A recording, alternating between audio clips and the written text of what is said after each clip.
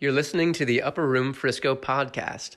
To learn more about your Frisco, please visit upperroomfrisco.com. We're a body, so we literally have to be intimately joined to one another. The Lord told me one time that if we become the body, He'll supply the blood.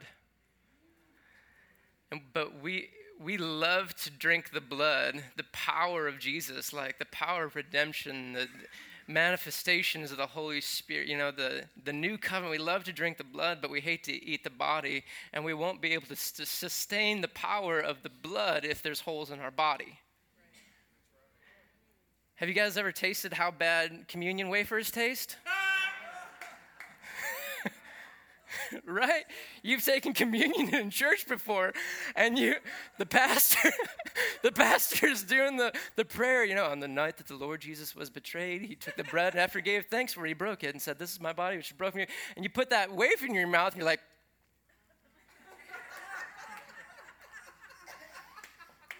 like, and then He's taken a while to get to the part where you get to wash it down, right? You're like, can we just get to the grape juice?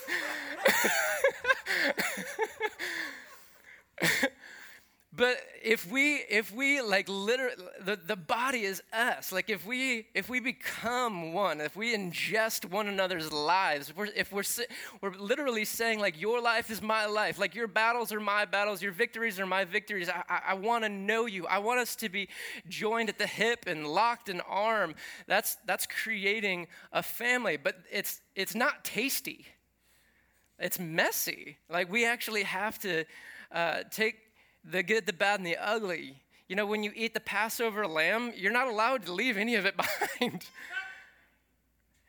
And it's like saying we have to take it all. We have to, people's greatness, people's weaknesses, people's victories, people's defeats. It's showing up when it's inconvenient.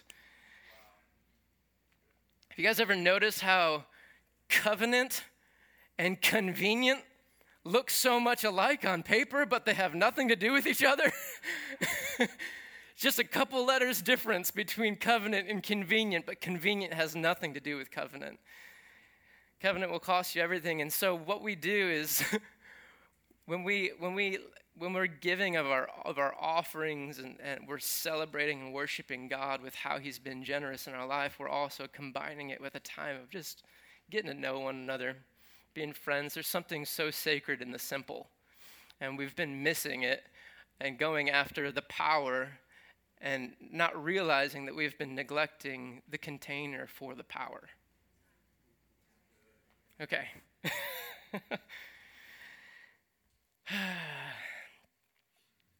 Do you guys know how a penguin builds its house? It glues it together. Igloo? Yeah. Huh?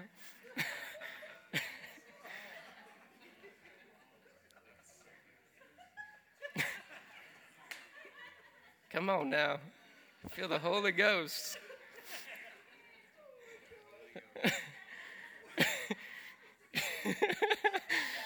Don't be afraid to giggle, though. You know that laughter is like a Trojan horse in which angels ride, right? You let a little laughter in, and suddenly there's like angels of healing breaking out. Like, I just thought it was innocent laughter. Did you hear about the restaurant on the moon? Great food, no atmosphere.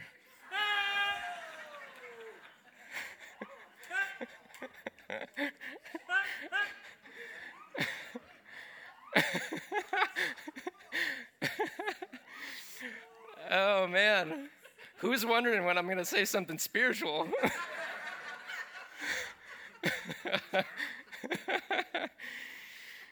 Okay. I'm tempted to say more dumb jokes. All right, then. I mean, do you guys know the difference between a hippo and a zippo? One is really heavy, the other's a little lighter.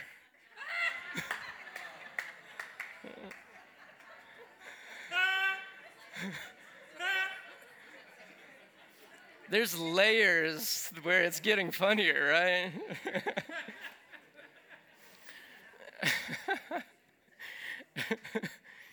I really hope this part's on the podcast. People are going to wonder, what in the world is this church about? Okay, so does anybody have Philippians 1:6 memorized? Philippians 1:6. If you got it in your head, shout it out.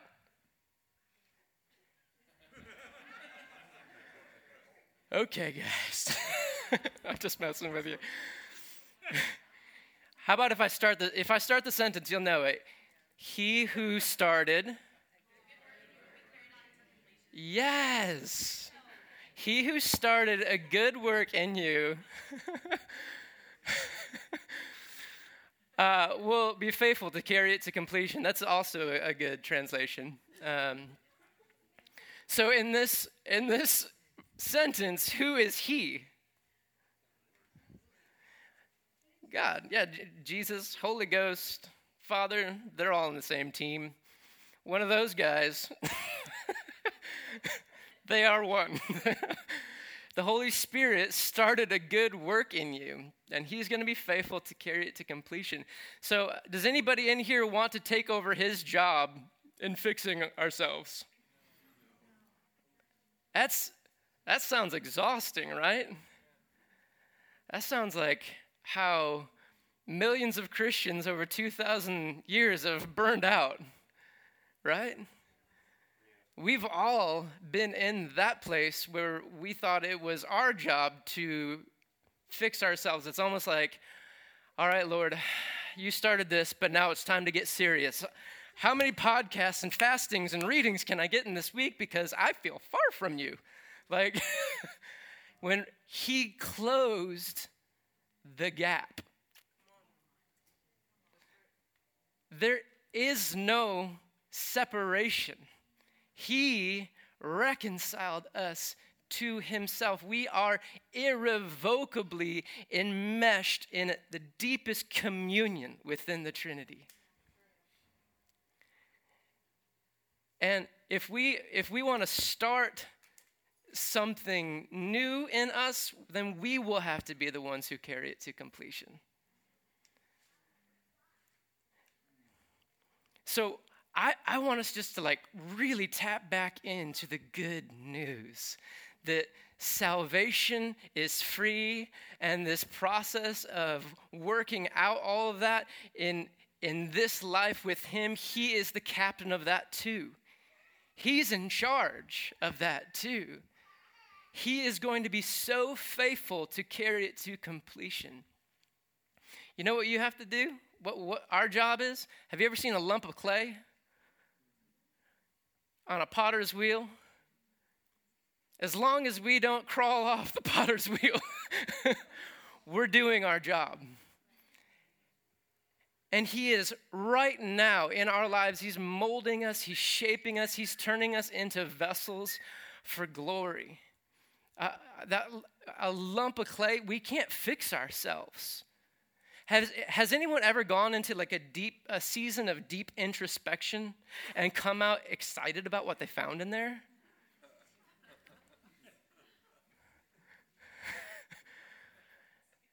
No.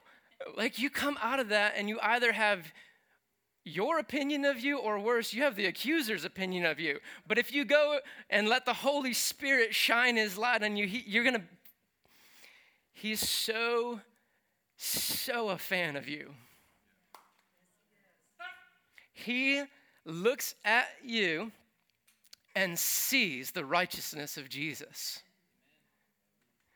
He looks at you and sees the completed works of Christ on the cross.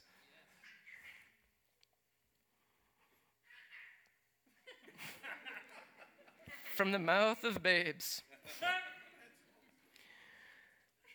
Okay, so sorry, I just jumped straight into from jokes to preaching. I'm getting ahead of myself.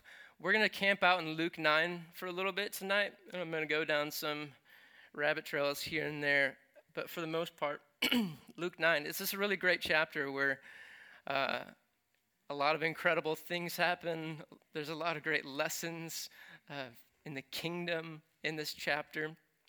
It starts off with Jesus sending out the 12, and then Jesus feeds the 5,000. Then Peter confesses that Jesus is the Messiah, and then there's the transfiguration, and it's chock full of awesomeness. But I want to start right here in Luke 9, verse 1. This is when Jesus had called the 12 together and gave them power and authority over all the demons and to heal diseases. That's like giving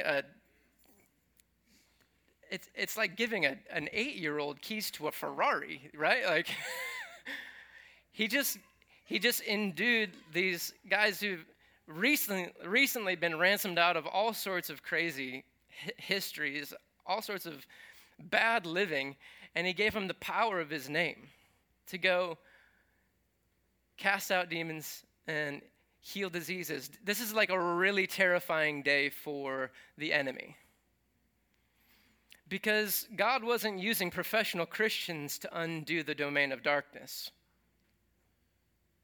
He was using babies, like fresh off the boat, brand new, like foul-mouthed fishermen, tax collectors, to go and systematically, wildly undo the domain of darkness. A terrifying day for the enemy. Let's read on. And he sent them out to proclaim the kingdom of God and to perform healing. These often go hand in hand. So you guys are probably familiar with the term domain of darkness. We don't call it a kingdom because he's not a king. He's a usurper. He came and weaseled his way into our place of authority. And for thousands of years, him instituting his domain of darkness meant that he introduced disease, poverty, natural disasters, death, all sorts of, these are the dealings of the domain of darkness. And so to come and proclaim a completely different kingdom means healing and multiplication of food, and silencing of storms, and raising of the dead, and the enemy shaking in his boots, right? Because it's just these, yeah, come on. It's like babies are doing this. All right, let's read on. He said to them, "Take nothing for your journey, neither a staff, nor a bag, nor bread, nor money, and do not even have 2 tunics apiece." Keep going. "Whatever house you enter, stay there until you leave the city. And as for those who do not receive you as you go out from that city, shake the dust off your feet as a testimony against them." Keep going. "Departing, they began going through the villages, preaching the gospel and healing everywhere." Keep going. "Now Herod, who is like ruler, Herod the Tetrarch, heard of all that was happening, and he was greatly perplexed, because it was said by some that John had risen from the dead." Keep going. "And by some that Elijah had appeared, and by others that one of the prophets of old had risen again." Do you guys see that these baby Christians were functioning in so much power that people had an easier time believing that a dead saint came back to life than these guys operating in that power? They're literally thinking something to the degree of, "Oh my goodness, John G. Lake has come back from the dead," or "the mantle of Smith Wigglesworth has fallen upon thee." Guys, I have no problem honoring the saints of old, but think about the mantle God's placed on you. Amen. That's right. We do this today. We think what we need is that guy's thing or this person's thing. If only we had the purity of the Jesus people movement. Guys, all that stuff is great, but he has placed you here and placed specific gifts and callings and abilities on you to completely shift planet Earth and continue to topple the domain of darkness. Keep on going. Herod said, I myself had John beheaded, but who is this man about whom I hear such things? And kept trying to see him.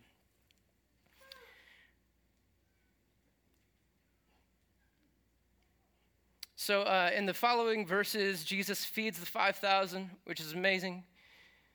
Peter says to Jesus in front of his homies, you are the Messiah of God. And then there's this really cool section. I want you to turn to Luke 9. Actually, I'm just going to paraphrase it because we don't have tons of time. Peter, James, and John are invited by Jesus to go up a mountain. And it was kind of out of the ordinary. They didn't know why. And when they got to this secluded place up on a mountain, it said that the appearance of Jesus' face began to change. Like he's morphing, literally. And his clothes became bright as a flash of lightning. Now, if you guys have been in the church for a long time, you've probably heard about the Transfiguration. It's just like another really cool story. But let's think about it. What if Jeremy, who stands before you now, what if my face begins to morph and somehow I become even more handsome? And I look like a mixture of like Brad Pitt and Chris Hemsworth, and suddenly I have real shoulders. Like,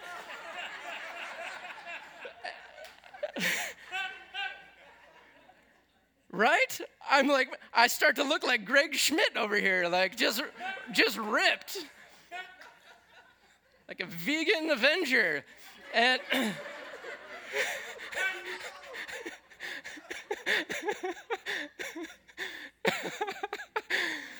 and then it goes even further. It says his clothes become as bright as a flash of lightning. This happened. And I want to tell you something even crazier. It happens.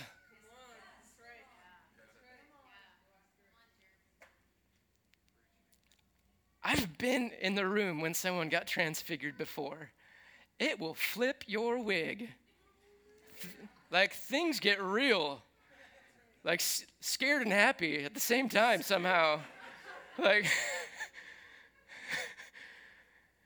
his clothes are bright as a flash of lightning. And so in this moment, Jesus is actually showing them the glory that he really has. Because in Isaiah 53, we know that Jesus is actually kind of an ugly dude. It says he had no physical appearance that we should desire to look upon him. So he was an average to below average, below height, Jewish dude that no one looked at him and thought, that's the king. No, he's completely unassuming. But he goes up this mountain, and his three best friends in this moment, Peter, James, and John, start to see who he really is. And the glory that he had with the Father from before begins to poke through into our reality. And he's looking like the God that he is. And his clothes, what's actually happening in this moment is he is an approachable light, right? Like, all the different throne room scenes that you can read about in the Bible, it talks about God dwelling in inapproachable light, just blinding, pure light, the full spectrum of fire and sound and light. It's all there. And so what's happening is Jesus is starting to show them who he is in this moment, that he is literally like this portal of heaven, and he's shining with the glory of heaven in this moment. You know why I think he was like a portal in that moment? Because some old dudes showed up from the cloud of witnesses, right? Moses and Elijah, just out of him steps Moses and Elijah. You guys remember we went over Colossians chapter 1 a while back. In him are created all things, through him and for him. In him, in Jesus, the exact representation of the Father. In him are all things. Yes, Jesus doesn't dwell in heaven. Heaven dwells in Jesus. Even the highest heavens can't contain him. So in this moment, Jesus is being transfigured, showing him, yes, it's really me. And out comes Moses and Elijah onto the mountain, and they're shining in glorious splendor also. This would be a top-notch encounter, wouldn't it? You could write 10 books and retire on that one.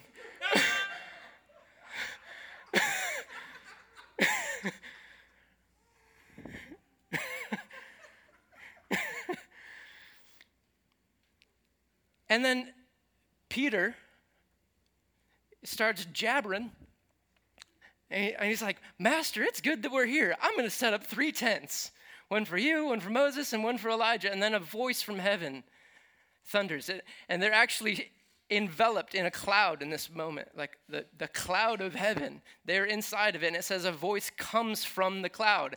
So the cloud in which they are enveloped in begins thundering with the voice of God. The Father is saying, this is my Son. Listen to him. Peter was silenced. And then it says as quickly as this encounter started, it ended. And there's Jesus. He's back in his dingy robe covered in donkey droppings from the road that he's been walking. He's no longer shining in glorious splendor like he was, and he's back to his normal, just below average looking ancient Hebrew self. So wild. So this is Luke 9:37. It says, on the next day, when they had come down from a mountain, a great crowd met him. Let me ask you this before we go on. If you had an encounter like that, do you think that you'd be different? If you were Peter, James, John, do you think that the next day you wake up and like you're supercharged? Like a lot of the messes in your life are just straightened out? Maybe. It's a rhetorical question. Just keep it in your head. It says, and behold, a man from the crowd cried out, Teacher, I beg you to look at my son, for he is my only child. And behold, a spirit seizes him, and he suddenly cries out. It convulses him so that he foams at the mouth, and it shatters him, and it will hardly leave him. I begged your disciples to cast it out, but they could not. Jesus answered. He rebuked them for their lack of faith, essentially. So Jesus, let me skip down. The demon actually threw the kid to the ground and convulsed him. Jesus rebuked the unclean spirit and healed the boy and gave him back to his father. Cool moment. Another power encounter. And then in the very next verse here, it says, and then a reasoning arose among them. Oh, sorry. Yeah, they were amazed. But skip to verse 46.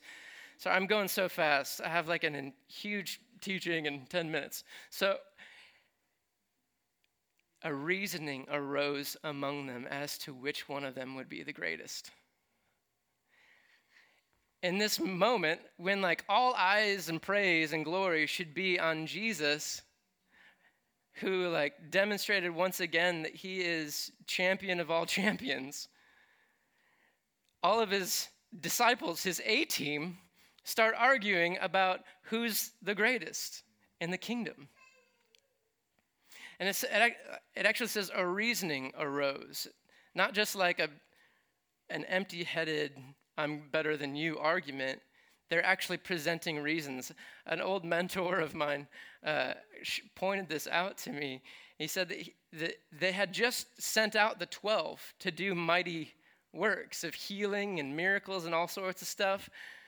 And then now they're arguing about who would be the greatest. So what kind of reasons do you think they're presenting for their greatness in the kingdom? It probably looks something like Bartholomew says, guys, when we were out ministering in the name of the Lord, I came upon someone with a broken leg, and I laid my hands upon him, and behold, his leg was no longer broken, and that man gave his life to Jesus. And Matthew chimes in and says, Bartholomew, that is a wonderful story. But when I was ministering in the name of Jesus, I ran into a man who actually had no leg at all. I spoke some words, and poof, a leg grew. 100 people saw it. They all gave their lives to Jesus. So whereas your healing of a broken bone is wonderful, and I rejoice with you, obviously my creative miracle of creating a leg out of nothing proves that I'm a little bit greater than you.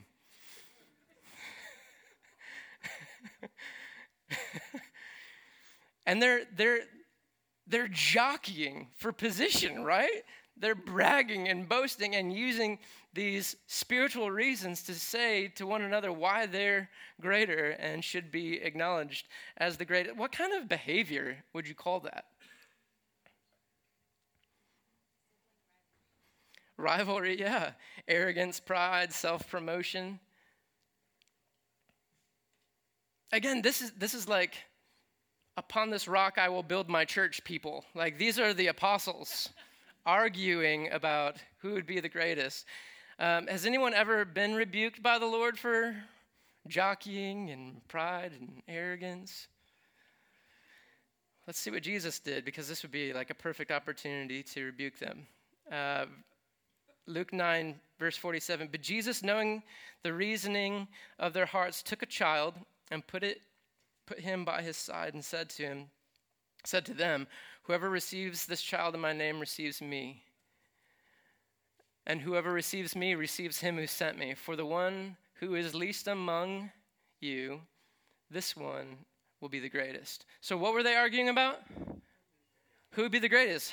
What did Jesus just tell them? How did, to be? How to be the greatest? He didn't rebuke them, did he? He actually gave them the path to the godly desire in their heart. See, we were all made to be great. Now, what manifests from brokenness, that's a true desire, but what manifests from that brokenness is what you saw the apostles doing, and then Jesus redirects them and says, your desire is good, and here's how you get it. He didn't rebuke them. Let me just read real quickly. John answered, or interrupts him completely, with something completely off topic. Have you ever noticed this? John just butts in. Jesus is giving this incredible teaching about how to become like a child, and John just says, Master, we saw someone casting out demons in your name, and we stopped him because he's not one of us.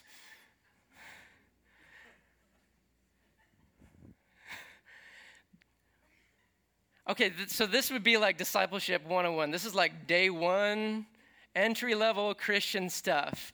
Jesus should be saying to his disciples, okay, John, demons in people, bad. Demons cast out of people, good. However the demons go, let them go, John. I'm being jovial, but you get it. So Jesus, first of all, what would you call that kind of behavior? If the disciples are casting out demons and healing the sick, and then they see someone they don't know doing it, and they rebuke him and stop him, what kind of behavior is that? Church building mentality. Ding, ding, ding, ding, ding. Ding, ding. Territorialism, what's that? Sectarianism, yeah. Saying, wait a minute, elitism. We're the elite. We're the apostles. Who are you? Like, this is my thing. Anybody ever been rebuked for that kind of control or territorialism, jealousy, elitism? This is John, by the way. Like the lovey-dovey guy.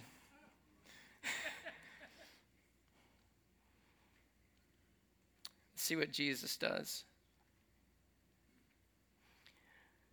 He actually doesn't rebuke them. I'm going to skip down. Jesus, in verse 51, it says, Jesus sets his face towards Jerusalem. Actually, it's a cool verse. Let me go back. Jesus says to them, whoever's not against us is for us. So he basically doesn't rebuke them. He just says, just leave them alone. Jesus sets his face towards Jerusalem, and he has to actually get to Jerusalem through a region of Samaria. And so he sends out his apostles as like a crew ahead of him to find a place to stay. The apostles go into a Samaritan village, and no one's welcoming them because there's a lot of racism between the Jews and the Samaritans we're not going to get into. But so Jesus needed a place to stay. The Samaritans deny him.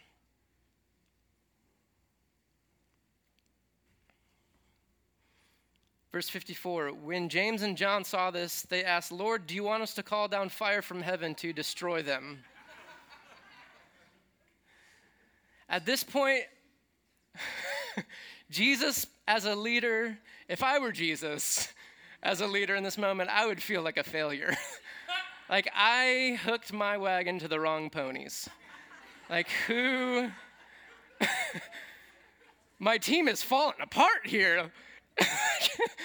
We got to go like back to the old scrolls, guys. Like let's just we're in fact all of you are on disciplinary probation for 1 to 3 months. And we're going to go back to the basics. I mean, what would you call it for these disciples to use the power of God that was meant to like heal and restore and cast out demons, to use the power of God to fry people? Stupid, racism, murder, like just rage. This would be Jesus, please, like rebuke your team. Like do something about them.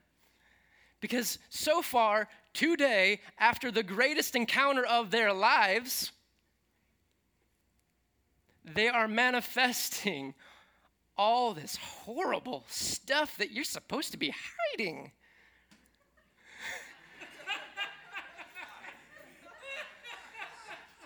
Think about it. If you were a racist, murderer, elitist, who's the one person you wouldn't want to show that to? Jesus, in the flesh. Like he's the guy that you want him to think that you're cool and you got it together and you're ready for the next phase of leadership.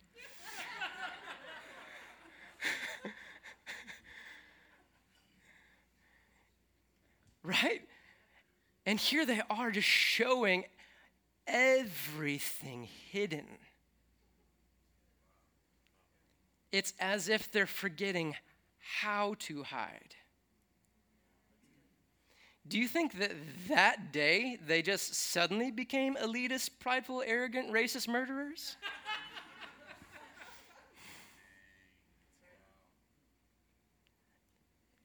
No, that was something that they'd been dealing with for a long time. And they're finally in a community where there's power present for deliverance. They're forgetting how to hide. They're letting their guard down. The guy who is so accepting, loving, and powerful, Mr. Joy himself, Jesus Christ Almighty, has showed them over the course of time that they don't have to hide. They're literally losing that muscle of the soul to keep a good face on things, the Sunday morning face. Like they're losing the ability to control it. It's been switched off by the mercy and kindness of Christ.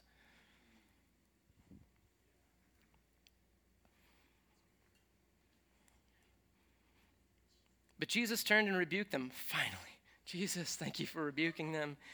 And he said, you don't know what kind of spirit you're of. For the Son of Man did not come to destroy men's lives, but to save them.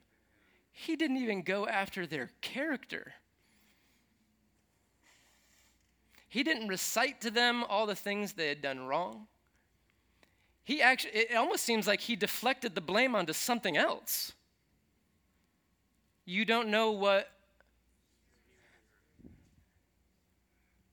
See, they had been afflicted with these demonic spirits of murder, rage, elitism their entire lives. And Jesus is getting excited that they no longer have the power to hide. Because the enemy is only empowered when he's able to hide. Light is shining into their lives, and all this stuff is popping to the surface. And Jesus is getting excited because this is what he came for, to proclaim good news to the captives. These guys have been held captive, and now they're getting good news.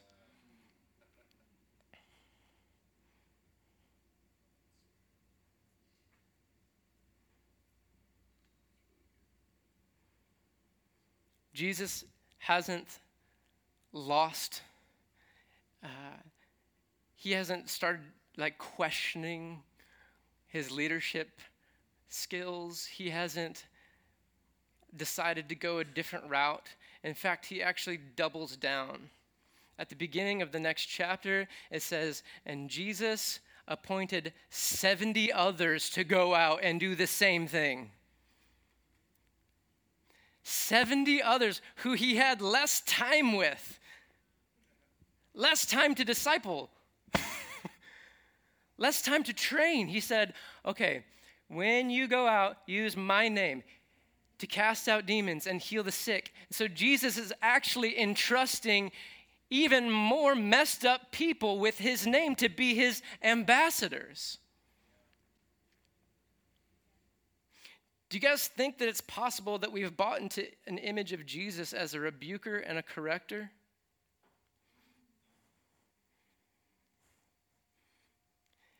That it's almost like we're waiting for the moment for Jesus to bring the hammer down.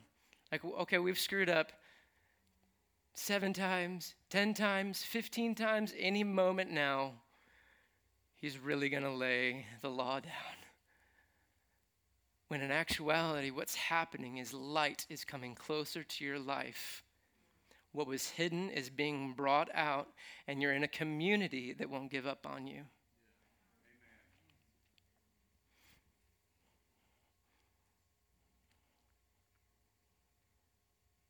Who went on later in life to write, be quick to listen, slow to speak, and slow to become angry, because man's anger does not bring about the righteousness of God? The guy who wanted to turn Samaritans into dust. Jesus' mercy and kindness and patience must have worked. Who went on and wrote about taming the tongue? Who wrote about how meaningless quarrels come from our own selfish desires?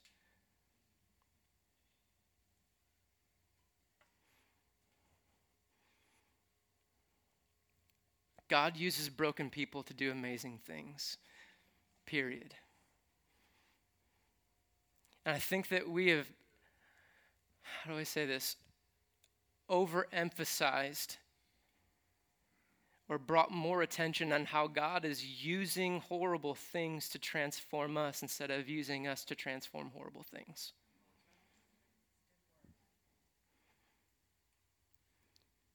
He made the world and then created man to transform it, not the other way around.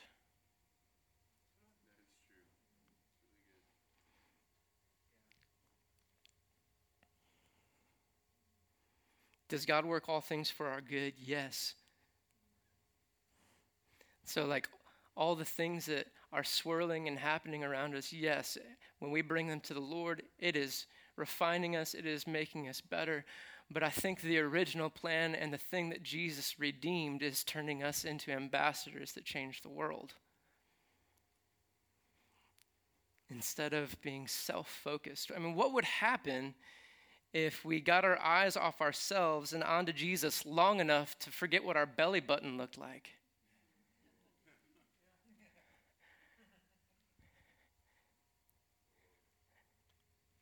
We'd probably go out and do some amazing things instead of micromanaging our process of getting better. See, religion is based entirely on believing that there is separation or distance between us and God, and we're trying to close the gap through good behavior.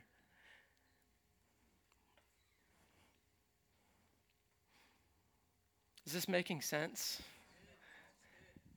I'm all about God transforming us.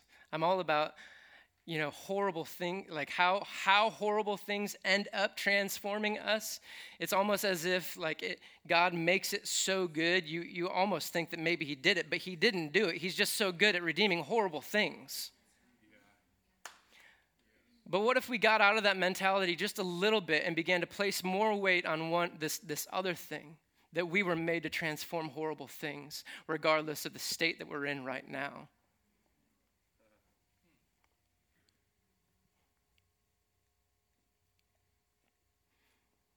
I think it's actually a deception that the church has fallen into. There's all these self-help teachings, right?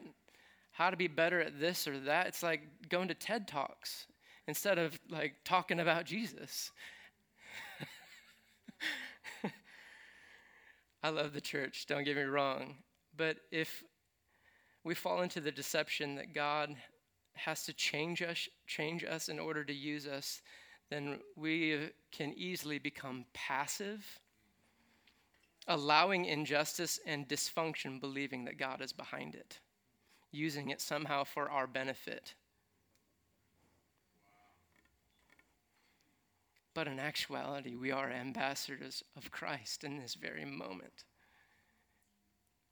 And he's less concerned with transforming us than he is with using us to transform the world.